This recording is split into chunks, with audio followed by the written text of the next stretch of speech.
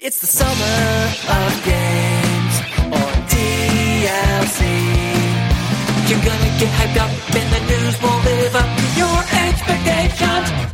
Or maybe it will. Hey, welcome, folks, to what is usually the paid DLC program. This week we're going to use it as a special occasion. It's the summer of games, and we had so much to cover that we couldn't fit it into the main DLC show this week. So we're spilling over into the paid DLC program, which we do usually every Wednesday, but it's Tuesday this week because yesterday we had the Ubisoft Connect, we had the Capcom Showcase, and so we're going to talk about that stuff, and we're going to put it out to all of you, ladies and gentlemen. This show is usually reserved for our Cool Ranch patrons at patreon.com/DLC pod. And we are grateful to our patrons for letting us make this bonus show, the paid DLC program. But because it's such a big week, because it's such a so much going on, we wanted to get this out to all the subscribers of DLC. So welcome, folks. Hopefully some of you will be so excited by the fact that we have Christian Spicer here. Hi, Christian. Hello, Jeff. And Lana Bashinsky. Hi, Lana. Hello, I'm on the main show light. I'm excited to be Main show here. light. That's a good way of putting it. That's a good point. I didn't think about that. Let's not put this out on the main show. Oh, good. I just don't. Good. I don't want Lana. Like, we need to keep this chemistry secret. We can't let this spill out. You know, Secret chemistry. Yeah. Well, as I was saying, is hopefully folks will find it so much fun that they will be inspired to perhaps cruise on over to patreon.com/DLC pod and sign up for this show. It's fun. People love it. It's the Wednesday. It's usually wild and wacky and goes off the rails. We're going to try to keep it on the rails this week because we have a mission. We need to cover more of the summer of games, the not E3 as we're calling it, and it's called a note. A note? Yeah, not Note 3 is what you would call it. That was definitely worth stopping me to say. Well, people have now gone to patreon.com/DLC pod and they were like, wait, is that the typical chemistry? Wow, it's mind-blowing, this chemistry. Is that the type of stuff I can usually expect on this Wednesday show, recorded on Tuesday? Yes. Yes, and yes, and yes. Well, it's that plus farts. Anyway. Yeah, well, we'll leave that for you to discover on your own. Let's get into it. Let's talk about, Lana, I'm excited you're here. Christian and I have been talking about the Xbox conference. We talked about the PC Game Show a little bit. We talked about the other one. What was the other one? It was Summer Games Fest. Summer Games Fest, right. Of course. We talked about all that stuff. I don't know if you had any. I just want to get your quick reaction about Starfield. How was Starfield for you? I'll see it eventually, and I will definitely look. It was a very busy weekend, and then everything happened. And I was out of the house, and I was like, okay, at least I have enough time that I'm going to do the one we're chatting about, and then I'll catch up on the rest through the week. Oh, this chemistry we're just knocking this chemistry out of the park, you guys. You gotta warn me. I'm a busy woman. I know. I pressed you on Ubisoft and Capcom, and I'm like, hey, what about Xbox and Bethesda? And you're like, Jeff, I also did want to get your opinion on the Heat 2 novel. Yes. Fair. I know you do DLC book club, so I just wanted to get your thoughts on just the a Heat 2 real book. quick. Did you check out that second Heat while novel? we're here, can we just bring around boomerangs? Can we talk about that? Let's do another half an hour on boomerangs. I'll be honest. I listened to that show, and when I read the description, it always lists the description, and it says like boomerangs, and I was just like, I'm off the Wednesday show for 1 week, and Jeff and Lana forgot we already had this conversation. I was like, did they organically have this? Here's the thing. When you talk about boomerangs, it comes back around, baby. Yeah.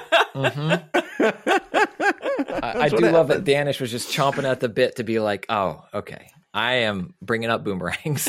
Bringing up boomerangs.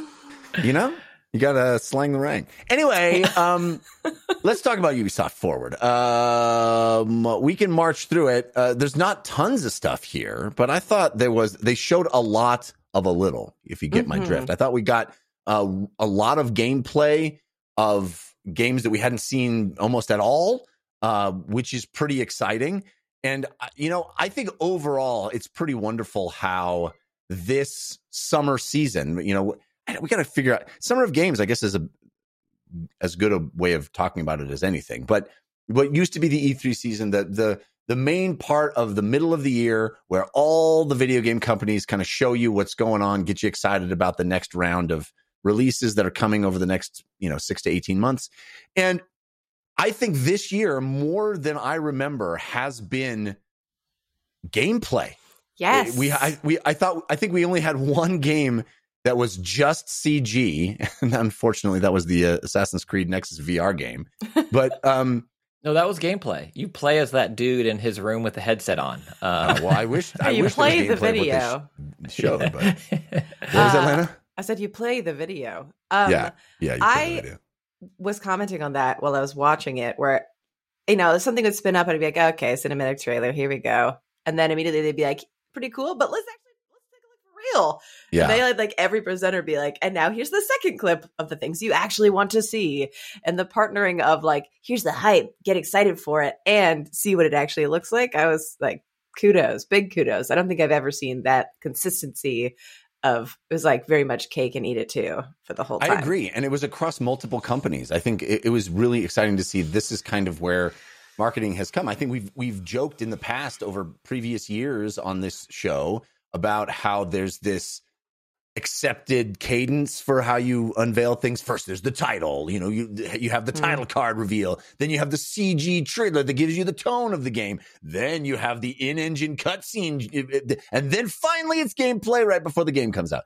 And it feels like that's being broken. We didn't know anything about Star Wars Outlaws other than we knew Massive was working on a Star Wars game, but we didn't have any of those previous steps. And right away, hey, this is the game. This is the title. This is the gameplay. And we get 10 minutes of gameplay. I think that's phenomenal, but we'll get to that. It started off with Just Dance 2024. Probably not a lot to talk about there, other than they made it very prominent that it's going to be an Olympic sport. That's cool. Is it really? No, it's not. Yes. They're doing the they're doing the like esport Olympic games. Yeah, sorry. Yeah, it's happening. And I think Just Dance is going to be part of it. And they had like a little logo that said official selection Olympic sport. So we're going to see people have an Olympic dance off, which, I've been lobbying for years. Yeah, DDR developers out there are like, oh, we missed our window. Ahead of our time. Exactly. And then we went right into a game that I'm very excited about called Avatar: Frontiers of Pandora. We had seen a little bit about this game in previous years and seen a big delay. I think it was supposed to come out with or before the second Avatar film, Way of Water.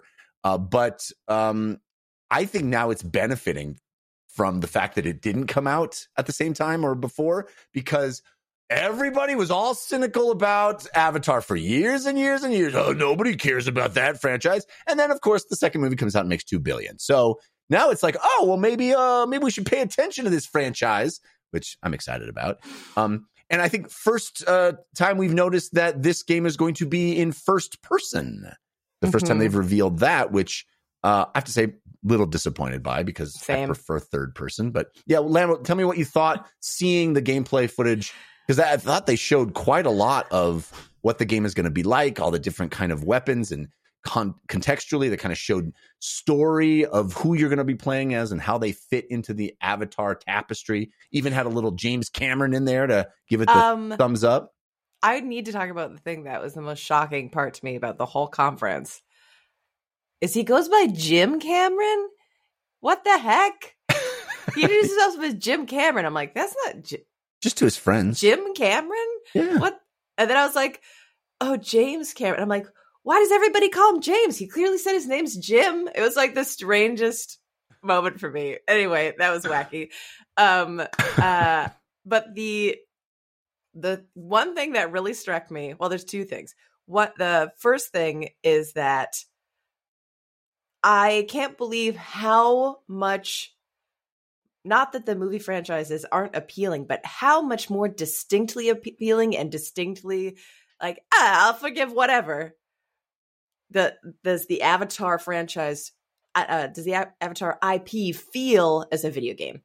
It feels so much more appealing to me as a video game than it does as a movie. And I like the movies. Well, why do you think that is? Because I think the mechanics of a video game, you're like, sure, there's like a gaminess that my brain is just like, that's fine. And how many different ecosystems they have to explore. Whereas in the movie, it's like quite drawn out, and like some things they're like really rushed by. It's like, okay, great. He's like, Tariq Maktel. He's the guy. Everybody follows him. The idea of going through and exploring all those places and like learning more about them from the character perspective, I also really wish it were third person, not first person. But it just is. The mechanics are so obvious. It, like looking back, it like feels like a video game.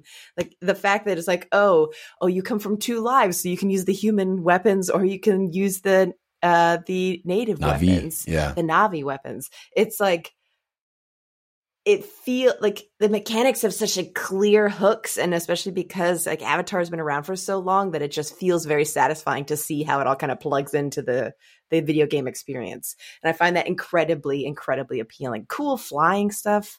Like it's just, I cannot wait for millions of people to love Avatar now, Jeff, and you can be the Avatar king of liked it forever. God, I feel everybody apologizing to you. I've already been reveling in that I told you so's. All those I told you so's. For literally a decade of my life, people being like, wow, no one cares about a sequel, and me going, just wait, and then it comes out and makes $2 billion. That was very satisfying for me. Anyway, I do think it's weird. Maybe you can get some insight into this, Lana, as a developer yourself. I do not understand if you have a game where you're going to be getting on various mounts, be they flying or galloping, and when you do, it needs to go into third person mode to make any sense at all.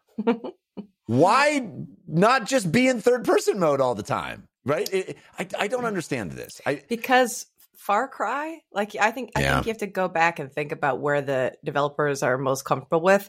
And I think it's easier to stretch into being like, okay, for these mechanics, we'll try this. But versus like going back and not drawing directly on, I mean, I guess Ubisoft makes a bunch of third person games as well. But like Far Cry, I'm like, yeah, Far Cry Primal, Pandora skin.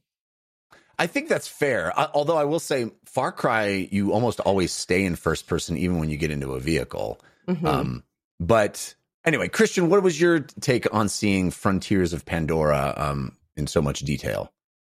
I want to back up a little bit just to the conference itself, something we did for Microsoft and Summer Games Fest. I think Ubisoft showed a lot of games that I am very interested in playing, but I found the conference itself highlighted the difficult nature of doing a live press conference, and I don't think it did them any favors. I think a pre-recorded probably would have been better for them. Every presenter walked out and tried to find their mark.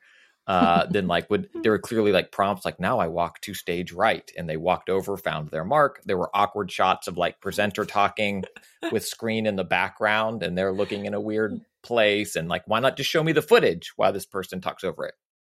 As a presentation, I found it very awkward and stilted, and I think these people are doing their best, but they're also not professional hosts or actors or entertainers. They are incredible developers who are then asked to trot out and talk about their games. Cut back to Phil Spencer. Odd. Go ahead. Sorry, just cut back to Phil Spencer. Does he approve? He's here. He has his thing, but he's at our thing. Yeah. Does he look bored? Oh crap, he looks a little bored. Cut back. Cut away from Phil. Well, as somebody that has sat in the room for many, many, many Ubisoft press conferences in the summertime, it is a little odd to be like, well, we're not doing that. We're only having this isn't, the me's of the world aren't invited. The press is not invited. This is just VIPs, like a small scaled down Uber VIPs, but they're still in chairs. UB VIPs, I think it's pronounced. UB. Well, that is one of the big takeaways for me, is that definitive proof that it is pronounced UB, because we got a Ubisoft original. It's not an Ubisoft original. But Phil Spencer pronounced it Ubi. Also, but he's wrong. Eves has put out a statement. I think this was a couple of years ago, and it was however you want. Well, if you're gonna have an A or an and, you've decided Ubisoft or Ubisoft, I should say. Decided. Decided. Anyway, we're getting sidetracked. This is the strangest thing. We were watching, and Jeff, my husband, also said that. He's like, it says Ubisoft. Yeah. And I was like, who cares? The Jeffs care. And the Geoffs care. International Association of Jeffs care. You should have seen the text messages flying, Lana, among the Jeffs. Oh, so much Jeffery happening. There was no end there. I saw it. We all saw it. What was your favorite game from the Ubisoft Direct? There was a game. I just saw the A. It blew my mind. Here's the thing, guys. They didn't have to do that. You could easily write Ubisoft original and just leave it a mystery. Keep it a mystery. Keep it however you want. But no, they took steps. They took bold steps. They put a single A, not an A. They didn't have to, and they did. Case closed. All right. Good night, everybody. I would have loved for them to do another Ubisoft original. Kind of like, like musicians come out, here comes another one. And it's like, this is your first one. How could it be another one? Yeah. You just hit both. Going back to Avatar, I still don't care about Avatar. I'm sorry. I watched the sequel. You're a bad person. I found it very mid. Like it's beautiful. Don't use that term. Come on. I did specifically because Lana was here. I thought it was beautiful. The movie. I think what my friend Jim, does cinematically is unparalleled. You watched it on like a phone or something, didn't you? I watched it on my 4K HDR bad idea. computer monitor. Not I have no desire.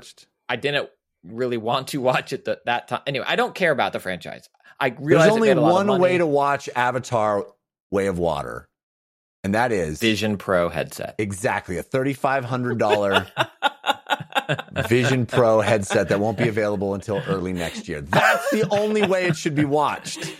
So I don't hate the franchise. I just kind of don't care about it, like one way or the other. Like I'm not going to seek it out. I'm not chomping at the bit to buy merch for it. I don't want to read tie-in novels. I kind of don't care. As the video game, I found it very interesting that it's weird to see alien creatures rendered in a way that I think puts them in an uncanny valley because like they look so good in the movie, and all I could think was like, do these graphics not look good, or do the movie's graphics look so good? I thought the same, like not exactly that, but I remember watching it being like, wow, they really did a good job making those realistic characters in 3D. And I was like, what, they're not real characters. They're always 3D characters. They're already 3D. I was like, oh, it's such a weird. I mean, it speaks to like the skill of the folks who are making the movies. But I had the same kind of weird experience of being like, oh yeah, that's like that thing that normally looks real, and it looks now like a video game thing. Yeah, the thing that is a digital now looks digital. Wait, brain broke, brain broken. There was sorry, just real quick. I forgot where I read it, Polygon or somewhere, but somewhere had a headline, Jeff, that was something along the lines of the real test, because everybody's looking for the test. The real test of Avatar as a franchise wasn't the sequel. Oh, of course it's going to. Now it's going to be the video game. Let's move those goalposts every single time. I don't know if they're being moved. I think it's like, how big is this thing? And it might be gangbusters. $2 billion. You think video games? I think. I mean, Harry Potter Hogwarts was huge. So I think there's room for things to be huge. It might be huge, and no one gives that franchise. I don't think it's the test of the franchise. I think they're trying to find the boundaries of it. Because after the first movie, they're like, okay, but this is for people who wanted to see the magic, but the plot was boring. And they're like, sequel, you have to only care about the plot. Then you have to care about this world. And they're like, people were like, I don't care about it, and it still made $2 billion. So when I think it's like the test of the franchise, it's not like, is it good? I think it's got some claws in the hearts of people, whether they like it or not. And it's like testing the franchise in the sense of, okay, where is the actual boundary of this thing, and how massive is it? It's very massive. They're making the game. I'm very excited about the game. I think it's cool. It's coming out this year. December 7th was the release date, which surprised me. I did not think it would be a 2023 game. And I think it's cool that it's coming out a little later than all of the crazy front-loaded September, October stuff. Maybe we'll have a bit of a breath before this game comes out, and hopefully that helps it. I'm sure there's lots of people that are rooting for this game to fail. I don't understand the hate for Avatar, but I'm excited. I'm a little bummed it's first person, not my favorite way to play things on a 2D flat surface. But I think the game looks gorgeous. That Snowdrop engine they're using for everything is really good, and it looks really, really pretty. So I'm excited to play this one. I thought it looked awesome, and the different biomes that they're talking about, and how it's like a different section of Pandora that we haven't even seen in the movies, and all the creatures. It just looks really fun to me. So one last question for it, and this I guess maybe is for folks listening and their own discourse. For people who see this and they're like, Avatar, bleh. If this were just a new game that didn't have previous film tie-ins, and you just saw what was presented, would this not be like the most hype looking thing?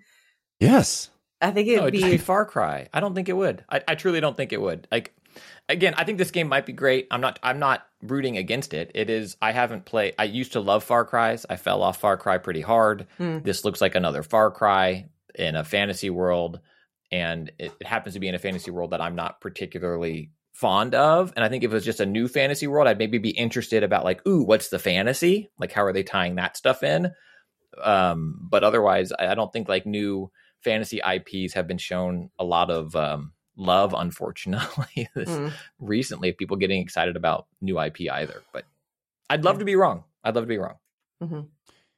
I don't understand that last sentence about new. I thought there was actually more new IP this year than I've seen in a long time, especially the Xbox conference had tons of new IP. I meant games that came out like selling gangbusters with new IP. Okay. Then we had X Defiant. I don't think we need to talk too much about that. I don't know. Lana, you might be into X Defiant. I know that you're into the competitive multiplayer shooters. Yeah, I was one of their million closed beta players. It is very fun. I'm very bad at it. Very bad at it. It's like so fast paced. Yeah. But like very enjoyable. And so it's fun to watch the trailer because, my really good buddy from university has been working on it for I don't know how long. So I'm mostly like, yay. I wish they showed like more of it and not just like the Twitch streamers and being like, and we're going to have some maps and stuff. Bye. But I think it's really fun. I think it's going to be a big game. Cool. Just bummed. I'm also one of the millions of players, and I'm bummed they didn't use my cam footage of me going, dead. I'm dead. I'm dead. Revive me. Yeah, dead. It's shocking that they didn't choose you. Shocking. Then we got a deep dive into Prince of Persia: The Lost Crown, which is the new 2D Prince of Persia game. Looks really cool. They highlighted some time manipulation mechanics that are coming to the game, including what looks like the ability to sort of set yourself in one place, keep playing for a second, and then rewind yourself back. They showed that in relation to, tricking boss fights or big enemies to attack you where you're no longer, and then you can zip back to being behind them and slash and hack them. I thought that game looks really, really cool. I mean, it's very much an indie Metroidvania style game, although they didn't use that term. It does seem to, he says, you'll be able to go back to areas and change them with your new time. I'm like, that's a Metroidvania, baby. But it looks very high quality, and it looks like it's going to have lots of cool skills to learn and traversal puzzle-y type stuff. Christian, I know this feels like your jam 100%. Yeah, this game, again, kind of first revealed at the summer game season along with Star Wars Outlaw were the two that made me really perk up. And the deeper dive they did for Prince of Persia only further confirms that I'm super into what they're laying down. I thought the animations looked really cool and interesting. I like the way they highlighted the OG Prince of Persia as kind of an inspiration for this game and what that series is and can be. And I think the combat looks fun. I am down for this game, and I'm also was surprised that it's early January, so it's for all intents and purposes right around the corner. And I think it looks fantastic. I'm stoked, and I hope it helps breathe life back to the franchise. Even if it is, I would love just Ori-esque or this style of Prince of Persia, more games in that genre or in that 2D plane. I thought it looked great. Lana, what'd you think? Definitely stole the show for me. Oh yeah? Like watching the trailer, I'm like, oh yeah, like the really beautiful art style of the cinematic trailer. And I was like, yeah, that's very, very pretty. Wow, look at this whole thing. I didn't expect it to be side scrolly, and so I was like very hype on it. I think it just looks super fun. I loved Ori. I really like this game called Fist that I played last year, I think. And just the idea of like, oh, here's all your combos. You can get to an enemy and just juggle it until it's dead. Like that level of like personal skill of getting up in games like that. Love a Metroidvania. Just everything about it very, very appealing to me. I cannot wait to try it. Yeah, one of the coolest things from my perspective that they brought up in presenting Prince of Persia: The Lost Crown was this notion of creativity in the battles. And I think that time rewind mechanic, at least it appeared the way they presented it, to be use it anytime you want. Figure out when the most useful way of using it is, rather than oftentimes you see that kind of thing in games to be something that happens at a very specific moment. And I think that level of creativity of like, oh, you've got all these different tools at your disposal, including, zipping yourself around, manipulating time. I think that is what makes it look really cool to me in the sense of, the improvisational nature of how you're going to tackle any given challenge, instead of it being a, square peg, square hole type, like I got to use this tool at this time. So yeah, I mean, this game looks really awesome, and it'll be coming at a time, I think, when there probably isn't going to be a lot of games coming out, early January. So I think it's probably going to get its time in the sun. So that's cool. Then we got a very awkward presentation of Captain Laserhawk, a Blood Dragon remix, which, I mean, how awkward was Ari Shankar? I think I like that guy. I think he's awesome. I think his the stuff he makes is awesome, but it was a real awkward presentation. I don't know who he was playing to, but it wasn't that audience. I was like, is this guy used to only talking to like his like YouTube fans who know him so well and will laugh at anything he does? But also he walks out in what is like supposed to be this like absurd outfit and like get a laugh immediately, but it kind of just looks like streetwear. There's a guy like a little bit later wearing almost the same outfit as his normal outfit, and I'm like, I was like, that's not getting you the laughs you need. Ridiculous cosplay or just French dude? That's the Ubisoft forward question. I know. I thought it was odd too. He comes out in it, does not comment on it, he's like, and then immediately immediately is like, I'm bailing on this bit, Well, I don't think he could see the prompter with those glasses. That's my guess. It's like there were plastic glasses with lights in them and a prompter, and you're like, oh, this is not working. I really should have gone to rehearsal. He was great at Comic-Con too. I think it was probably 3 or 4 years ago. I think it was Castlevania was announced. He was on panel, and again, he's awesome. Previously recorded. Awesome. Previously recorded. You don't need to do this to a live room of Phil Spencer. I also felt like, he had his like moment where he could have just like ended. And like, I really like the Castlevania show.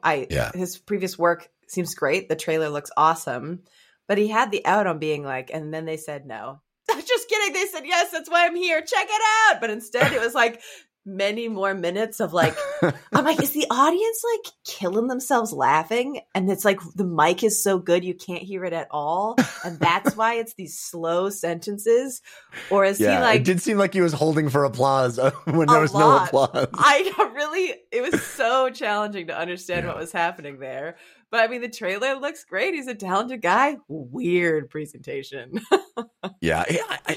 I'm conflicted on what you keep saying, Christian, because on the one hand, I totally agree, and it makes sense. And you go, just pre-record it, compose your package, make it as slick and cool, like be an Apple, make it slick and cool and awesome and flawless beforehand. But also, we're just asking to be more manipulated. We're just asking to be like, there's something raw and real and human about doing it live, trotting the people out, asking them to, I don't know. I don't know. I'm conflicted. I think there's something great about bringing people out in front of people who will ask questions and get hands-on time and actually have that conversation, but trotting people out in front of a room full of colleagues, you know, and a few select other VIP to then stumble through a thing that they're not great at. It's like if suddenly it's like, all right, I'm here to promote DLC. I'm so happy to be here. And to be here, I'm going to be throwing 25 footballs to NFL legend Jerry Rice. Everybody would be like, why is he doing this? This is bad. I host a video game podcast. Go long, Jerry. Can we, but you is that a possibility? Can we make that happen? I don't know. I am kind of torn because while I'm experiencing it from home, I'm not like in the room. There's no possibility of me interacting with somebody.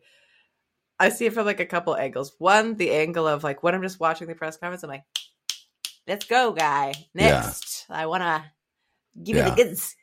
But I don't know. I almost feel like let them have their moment. Maybe they're like, there's this perception like maybe they're like, oh, they're so nervous they're not good at this, but maybe they like want to. And I'm like, I don't care if you're a terrible presenter. You made this thing, have it. You want it, have it. I like want that. It. Yeah. Let me have it. I think that's awesome. My experience is, keep talking in that awesome French accent. This is some really great ASMR for me. I'm really digging the, yes, we will make the game. You want to go anywhere and to do anything. In our game, you can. I'm like, yeah. Keep talking, buddy. Anyway, sorry. It's just a little window into my psyche. Skull and Bones. We still don't know much about when it will be coming. This has been a turbulent ride, almost like a ship tossed in wild seas, one might say. But it sure had a great song. That song was so good. Anything to say about Skull and Bones? Odd. This game's coming out real soon. And to show you it, here's a great band singing a song. I mean, I thought that was an awesome... I mean, it's different, right? We're going to show you this gameplay compilation. And over it, we're going to have live music. I think there's nothing wrong with that. I thought that was cool. It just didn't have the level of detailed stepping through the features that the other games seem to have. I feel like these conferences just sort of have an identity crisis right now. I'm like, who is it for? I did think this song was awesome. And I actually said, like, oh, I can imagine, like, the polished, mixed, mastered version of this song would rip. Like, it would be so powerful. And for people in the room, as you're playing, your sails come up, and like I'm into it. I thought the song was great. Thought the guy was a little pitchy for a little bit there, but it got better. But overall, I'm like, was that experience of like seeing that they had that live band there? Was that just for the people in the room? Like, here's your special treat. Was that for me as a because as like the gamer watching the thing, I'm like, get these guys out of here. Show me what's on the screen, what's behind him. And I don't know where they want me to look or what they want me to care about or what is the experience that they are actually trying to cultivate and for who. Fair. I think that's fair. Great points. I don't know what to make of that game. I don't think I'm excited about it, but it looks interesting, and I literally almost downloaded the song. I had the impulse to download the song because it's a cool song. Good song. Then we had the Crew Motorfest. Christian, as our resident car guy, does the Crew Motorfest look cool? I hope so. I don't know. I feel like I need to play it. I think motorsport games are often so dependent on the physics and the handling in the game, and are they doing too much? I think that is kind of a concern I have with a lot of Ubisoft games, is like there's moments of brilliance in it, but also there's literally everything in it. And Crew Motorfest feels like their Forza Horizon style game with like all these events and this, you can do this and dive into this, and all that stuff looked incredible, but I don't know how well it will be connected or brought to the player in a way that is maybe satisfying. I think was it Crew 2, which are still supporting, I think. That's the previous one, yeah. Yeah, or the the action sport game where it was like wingsuit, bike, and now they're bringing skateboards to it. It was like everything. And I really loved moments of that game, but the complete package just kind of felt bewildering and a little too much. And some like the mountain biking I didn't think was fun, but going through the progression, you had to spend 30 minutes mountain biking. And so that's where Motorfest kind of lands for me. I think they have the ability to make some very exciting driving moments, but I don't know if they're going to be able to hit the bar where it's set right now with Forza Horizon, Forza Motorsport coming out, GT7 also in PSVR 2. Like, I feel like motorsport games right now are at the best they've ever been. So I think it's a high bar to clear, and I don't know if they'll get there with this one until I play it. This had my favorite presenter. I could listen to him talk 4 hours. I loved that man's. I mean, it's Ubisoft is always a smorgasbord of accents, and I love that. But this one was my favorite. This guy. You didn't download the Skull and Bones song, but you did download this presentation. I go to sleep listening to the Crew Motorfest presentation. My particular kink. Anyway, we then had, I don't know if Lana, if you want to mention anything about that. The only thing I was going to say, wait, about your kink or about the game? Whichever. That's up to you. I'm tossing it to anyway, you. We're going to move on, but Lana, before that, talk to me about my ASMR desires. Preferably actually, slowly and quietly, if you could. Yeah, Did you whisper it? You can. No, I can't. No, I got immediately. No. The only thing I'd say is I thought this was one of the most particularly successful cinematic versus in-engine footage, like transition, because they had like this big cinematic pre-rendered thing, and then at the end of his speech, it goes back in and says, but does more cinematic feeling moments, but it's in-engine. It's the same kind of shots, same kind of transitions, and it looks comparable. Not like obviously now a potato.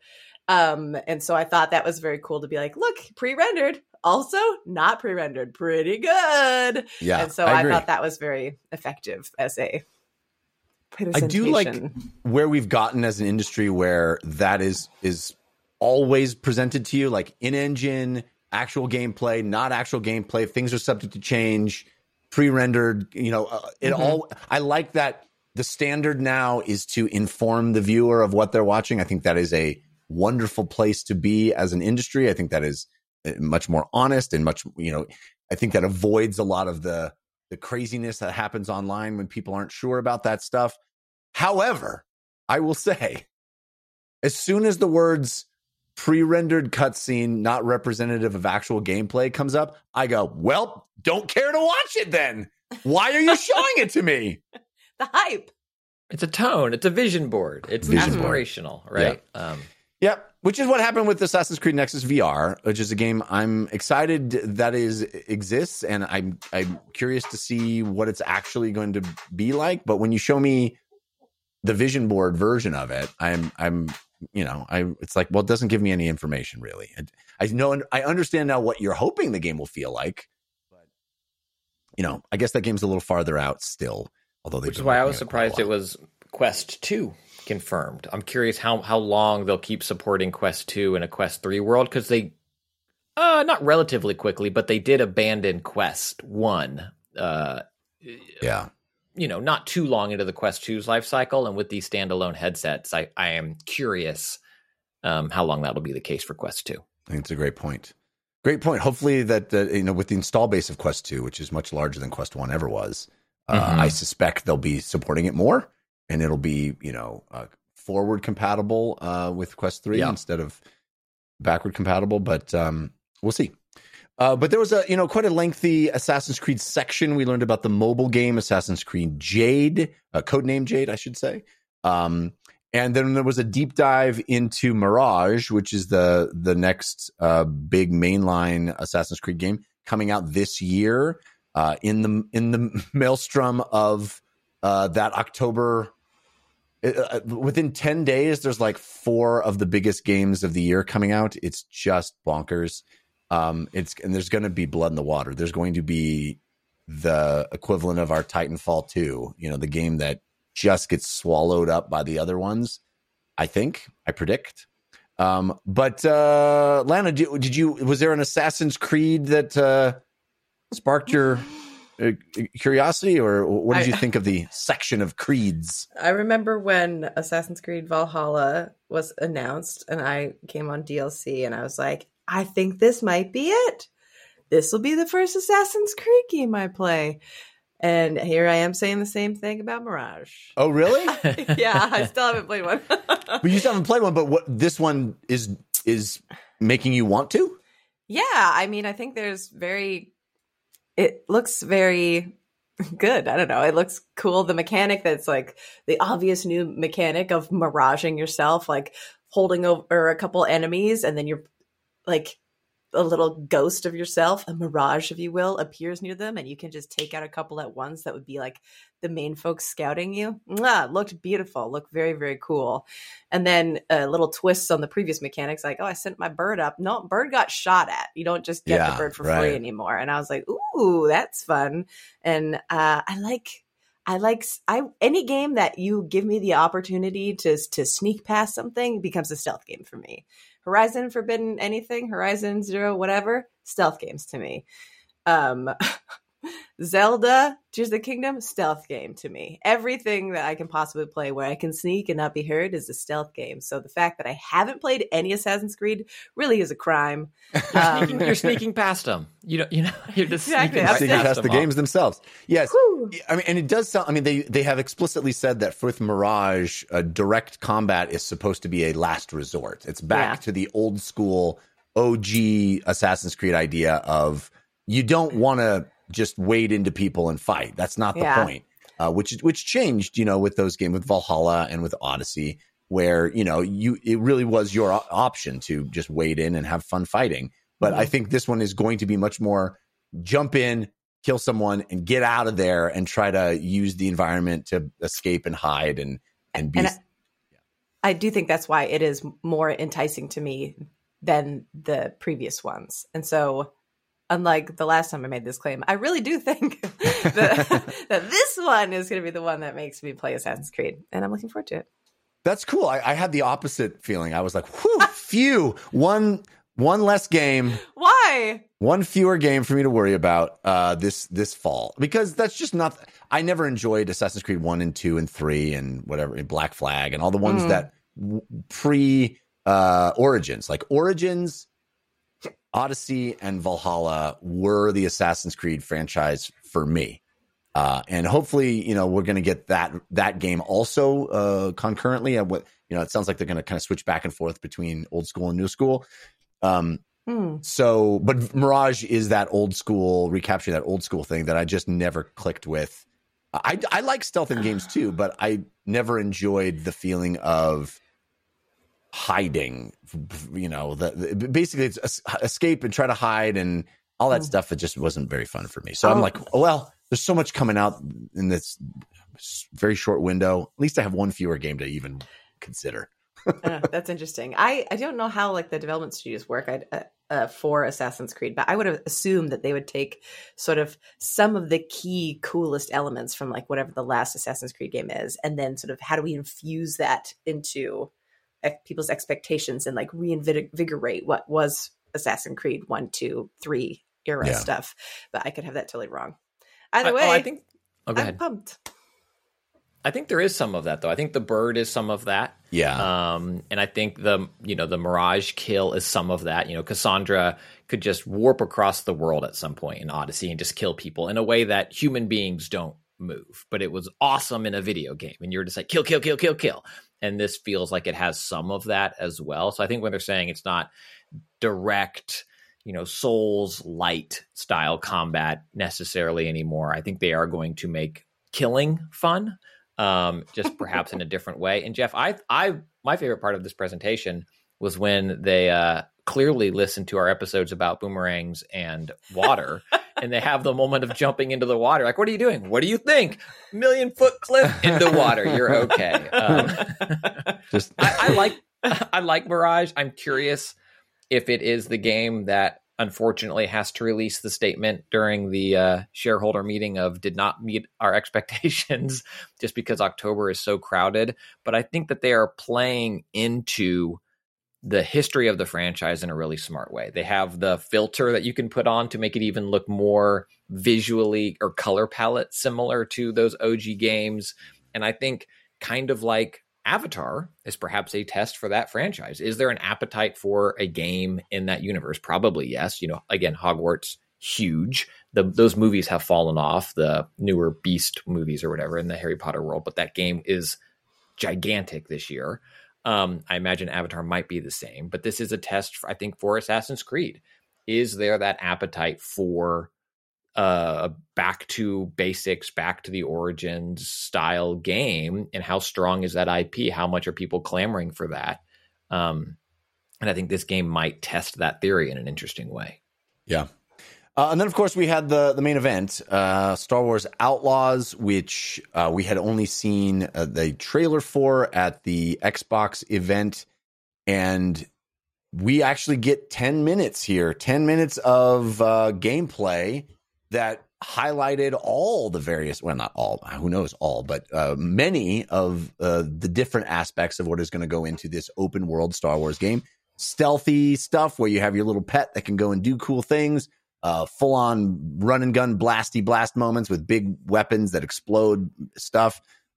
Jumping onto a speeder bike and having this cool speeder bike chase with this wild moment where they slow down time and can kind of chain together attacks.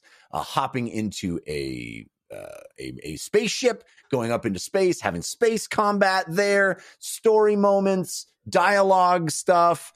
It really, I think, showed a lot of the variety of what's going to be happening here.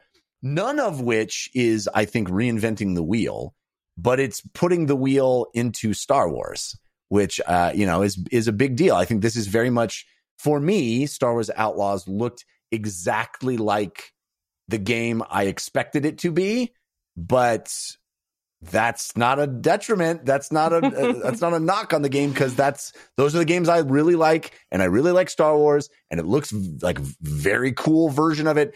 Gorgeous. It looks like it nails the Star Wars of it all. I've never seen a Admiral Akbar raced creature that's sort of like casual, just person hanging in the bar. That was rad. I'm into Outlaws in a big, big way. I think that game's going to be amazing. It's very weird for me that the main character looks exactly like Ashley Esqueda. Friend of the show, Ashley Esqueda. I mean, like, literally has her haircut, looks exactly like her. It also does look like the actor who's portraying the character. It just so happens to be that actor also looks like Ashley. I think it's Ashley Esqueda. I think that's... Anyway, Lana, what did you think of Outlaws? I am so into it. And there's like little flavor hits. Like you said, like the mechanics aren't like, oh, a gun that overheats. Whoa. Like it's a stealth thing with a companion that can do stuff for you. Like it's not new, but Star Wars is just so appealing. I love it. But the specific flavor hits that they added throughout were so appealing to me. Like when you're going to send out your companion, it gives you like a little silhouette of what it's going to do, kind of, where it's like it can distract and it's going to do like this little cat thing. So you can see like little hints of what this action is and what that relationship can look like. And then the clear mechanic of shoot from the hip, like the Western, like one-off, but even the way they first display that, so intentional. She's got obviously the Han Solo vibe. Her vest has sleeves, so she's in a jacket. Otherwise, a practically identical outfit. And then the first time she gets seen, it's by a Greedo race alien. And she's like, whoa, whoa, whoa. And then shoots him immediately. And I'm like, that's like a tie-in to like Han shot first. It's like, it's just such a thoughtful little moment to put in there. And then later, I can't tell if it's intentional. Like, I can't help but like look in the background and see like this Twi'lek that's like got the green with the goggles. And I'm like, oh, it looks like Hera. And then as she's coming out of that bar after talking with the Imperial person, she's got a Chopper looking robot, but it's not actually Chopper. But like there's little things in the background that are so reminiscent of like pieces of Star Wars that I think those little details make it even more enticing to me than anything else. I love seeing people care so much about things that people care so much about. Yeah, I mean, we're in a golden age of Star Wars games, that's for sure. And it's wild to me that what previously were their own games. You know, you get the like X-Wing versus TIE Fighter game inside this game. You know, I was like, Squadrons is just part of this right game. You know, pretty cool. Christian, Outlaws looks like our jam. I mean, looks pretty good. I echo what both of you said. If I were to raise concerns, it would be my Ubisoft concern of everything in the kitchen sink in a game. Like, how good does the speeder bike chase feel? How good does the space combat feel? Does any of this feel lacking? Even in Grand Theft Auto games, there are certain moments where it's like, oh yeah, like this clearly isn't a driving game. It's gotten better. And Grand Theft Auto clearly isn't a shooting game. It's gotten better. And I'm curious about Outlaws, like which parts, is there so much in here? Do parts of it feel less than? And then if so, does it feel less than enough to detract from the game in any way, shape, or form? Again, Grand Theft Auto 5, I think, had a bunch of pieces that felt less than, but all combined into this massive package. You're like, who cares? I'm at the Comedy Store right now in Los Angeles, and it looks how it should look. You know, like there's enough there. And I think Outlaws has a lot of that. I am a little... not disappointed is the right word, but when they revealed it during the Xbox in that trailer, it's like, yeah, and the Empire's out there running amok, I guess. For me, I do this. And I was like, ooh, it's just going to be smugglery or whatever. And then this 10-minute gameplay showed a lot of Empire out there doing stuff. So I'm not sure. I want to, at some point, if she picks up a lightsaber, I'm going to be like, it must be in the contract. They had to. Here's what can I tell you what I agree with that. Can I tell you what I'm hoping for here? I think would be cool. I doubt this is the case, but if I was designing this game, I would have this all smugglery game, but you can, in one very remote, very hard to get to place, check your midichlorian count. Find a lightsaber. You can discover the lightsaber. She doesn't know how to use it exactly. There's no like Jedi stuff, but you can find a lightsaber and wield a lightsaber, but it's like tucked away. It's hidden. We don't talk about it. It's not a main quest line. It's not part of the story. Then every website has, here's where to find the lightsaber. Well, yeah, of course they do. No, but wouldn't that be cool? I would think it would. This is the only reason I think it would be cool is if you pick it up and then like you immediately accidentally chop a limb off. Like you literally can't use it. Like that's not the point. She's not a Jedi. That's a Jedi weapon. If she uses it, you are going to kill yourself. That old Luke thing where he looks right down the barrel and she goes exactly. Yeah. But I think this game looks. I think this game looks awesome, and it again is a testament to I think what IP can do for a game and also a genre. Like this is third person, which I find more attractive than first person. This is a universe I want to spend more time in, which I find attractive. I guess my only other concern is what they didn't show in this is they didn't zoom out and show me the Ubisoft map. And I'm curious if it's going to be too overwhelming of like, you get a little scared by maps. Checkpoint. Christian just gets scared from maps. It's a little scary. Get scared from. Also, the yas also scare me. All right, we have left about 5 minutes to talk about Capcom. That's about right. That's about right.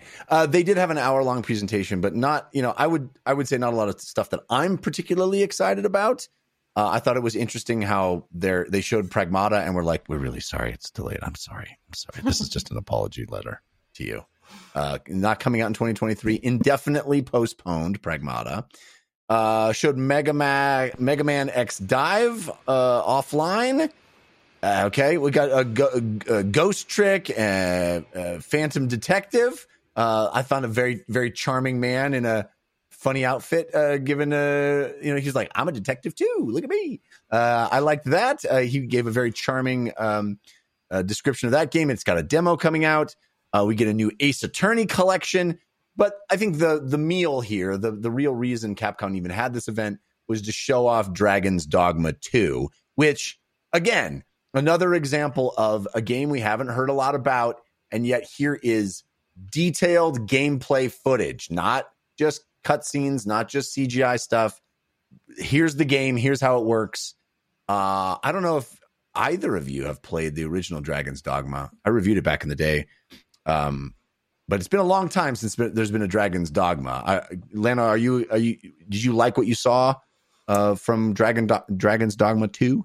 I'm kind of, No, I am sort of like neither here nor there. I like watching Jeff get excited about things. He really liked the first one. He's pumped in general to see new things sort of get reinvigorated. And so seeing things through his eyes, cool. Me, I will not play it just because I won't. That's my like, oh, good. Something I don't have to care about. Yeah. It is funny to me, obviously the pawns, I think they're called, the companions, were a big part of the first game as well. It is funny to me that it's like, it's going to feel like you're playing with other people, but you're not. It's like, well, there are games where you can play with other people. It's not an impossible thing to pull off. It is funny to me. It's like, hey, this game is so fun. You can pretend you have other people to play with. That sounds a great game for me. I'd be like, oh, playing a game with my friends. Don't worry about it. Just me and my friends over here.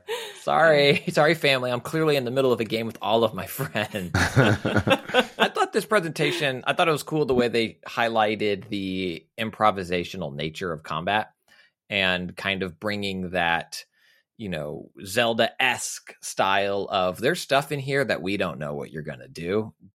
Do this to this limb, do that, set this up to that thing, and do that to this. And I think that could be very interesting. And I think it could be really rewarding to see that combat play out. Because I think we're kind of in a world now of it's either action combat game or it's Souls type combat game. And I think Dragon's Dogma 2 seems to be trying to carve out their own niche and also expanding on. I played the first for just very little, probably under 5 hours. But kind of building on that, but also finding their own footing for a third-person action game, and I think that seems exciting. Yeah, and people who love that first game. It was a real cult favorite, and I honestly remember liking it, but I didn't fall in love with it. I want to go back and watch my review of it from back in the day. Maybe I don't remember what I thought. It's been a long time. It's been a decade, I think, since that game came out. So, I think this looks really cool. I think the game looks cool.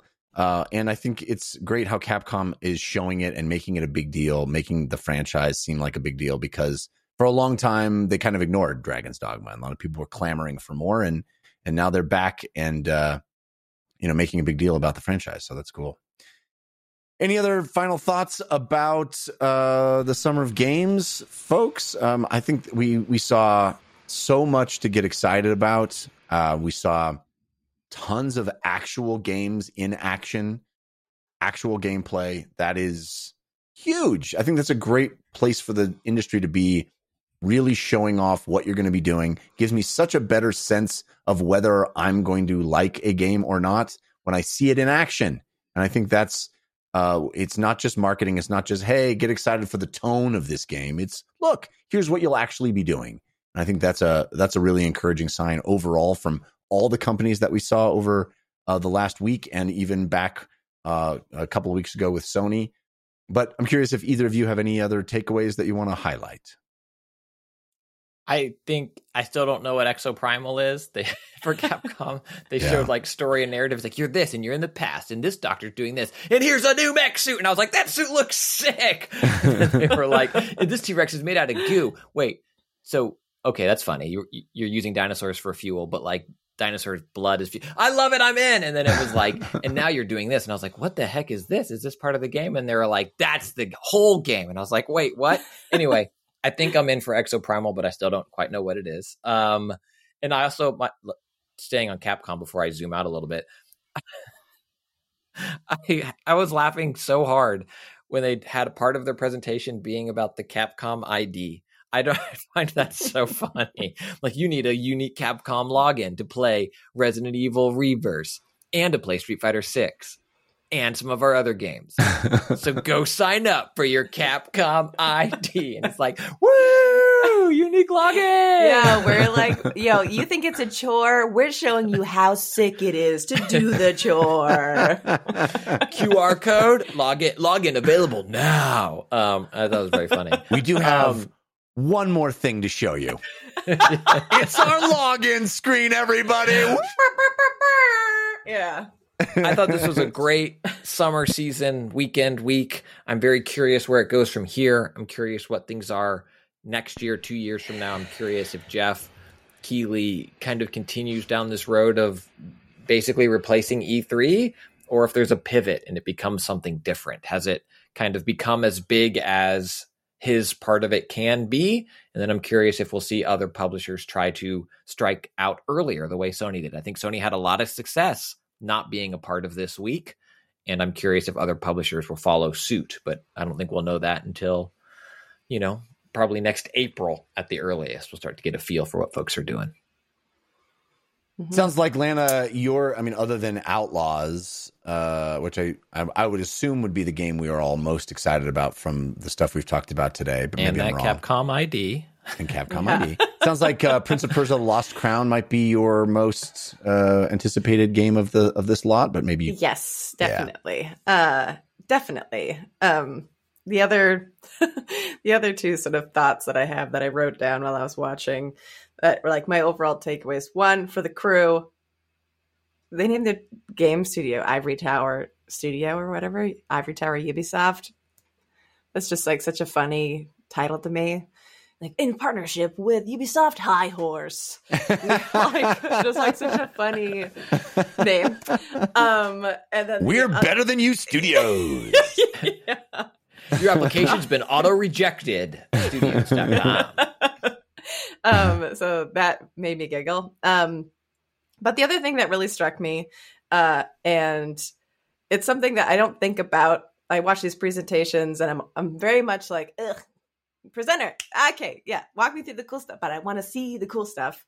But this is my first time in conscious memory, and I guess maybe only where, my personal career focus is in a particular direction. But I was very surprised at how impacted I was in seeing, I think this is the first time in my memory that I recall seeing a woman introduce herself on stage as the game director. Dita Dingfeld showed up and said, "Hey, I'm Dita Dingfeld. I'm the game director of Avatar, Pandora game, whatever the name was." And I actually said, "Wait, she's the game director." And I'm just going to say there's only twice like in my brain that I can think of a time where something was presented at one of these conferences that I was like, that me, and like pointing at myself and pointing at the screen. And the other time was when they had that wonderful curvy Fortnite girl when Fortnite first launched, and then they obliterated her because her hitbox was too large for the competitive scene. But it was just beautiful, and it always brings me back to representation matters. And even like in the tiny things, being like, okay, there's only 3 presenters on stage for Summer Games Fest, like the show. And even I was like, yeah, it doesn't matter. It's about the games. And in between, I'm like, it doesn't matter. It's about the games. But then I have this moment that is so resonant to me in seeing like, that's what I want to do. And I never see that. And I know you're out there, ladies, women, folks. I know you're out there. I could never predict how much it really sticks to me when it happens. So that was just really sick. Go Dita. I hope your game crushes it. Can't improve on that comment. That's a great place to end things. Well done. And I think that's beautiful. And here's to more of that as we move forward in this industry. Thank you for being with us, ladies and gentlemen. Thank you for supporting the show. Patrons at patreon.com/DLCpod. Next week, we'll get back to our regularly scheduled craziness on the paid DLC program. There's something also next week, but yes. Oh, that's right. Well, is that going to be on this? I guess it will be. I don't know. Also, id.capcom.com. Also, get your new ID. You go to the airport. Do you have your real ID? Sir, no, but I have my Capcom ID. My favorite release from this entire conference is the audio track from the Crew Motorfest presentation, which I will be listening to several more times by myself. It's your parting gift. You're like, it's in my Dropbox folder. It's linked in the. This is so good. All right. We'll see you next time. Thanks, everybody. Take care.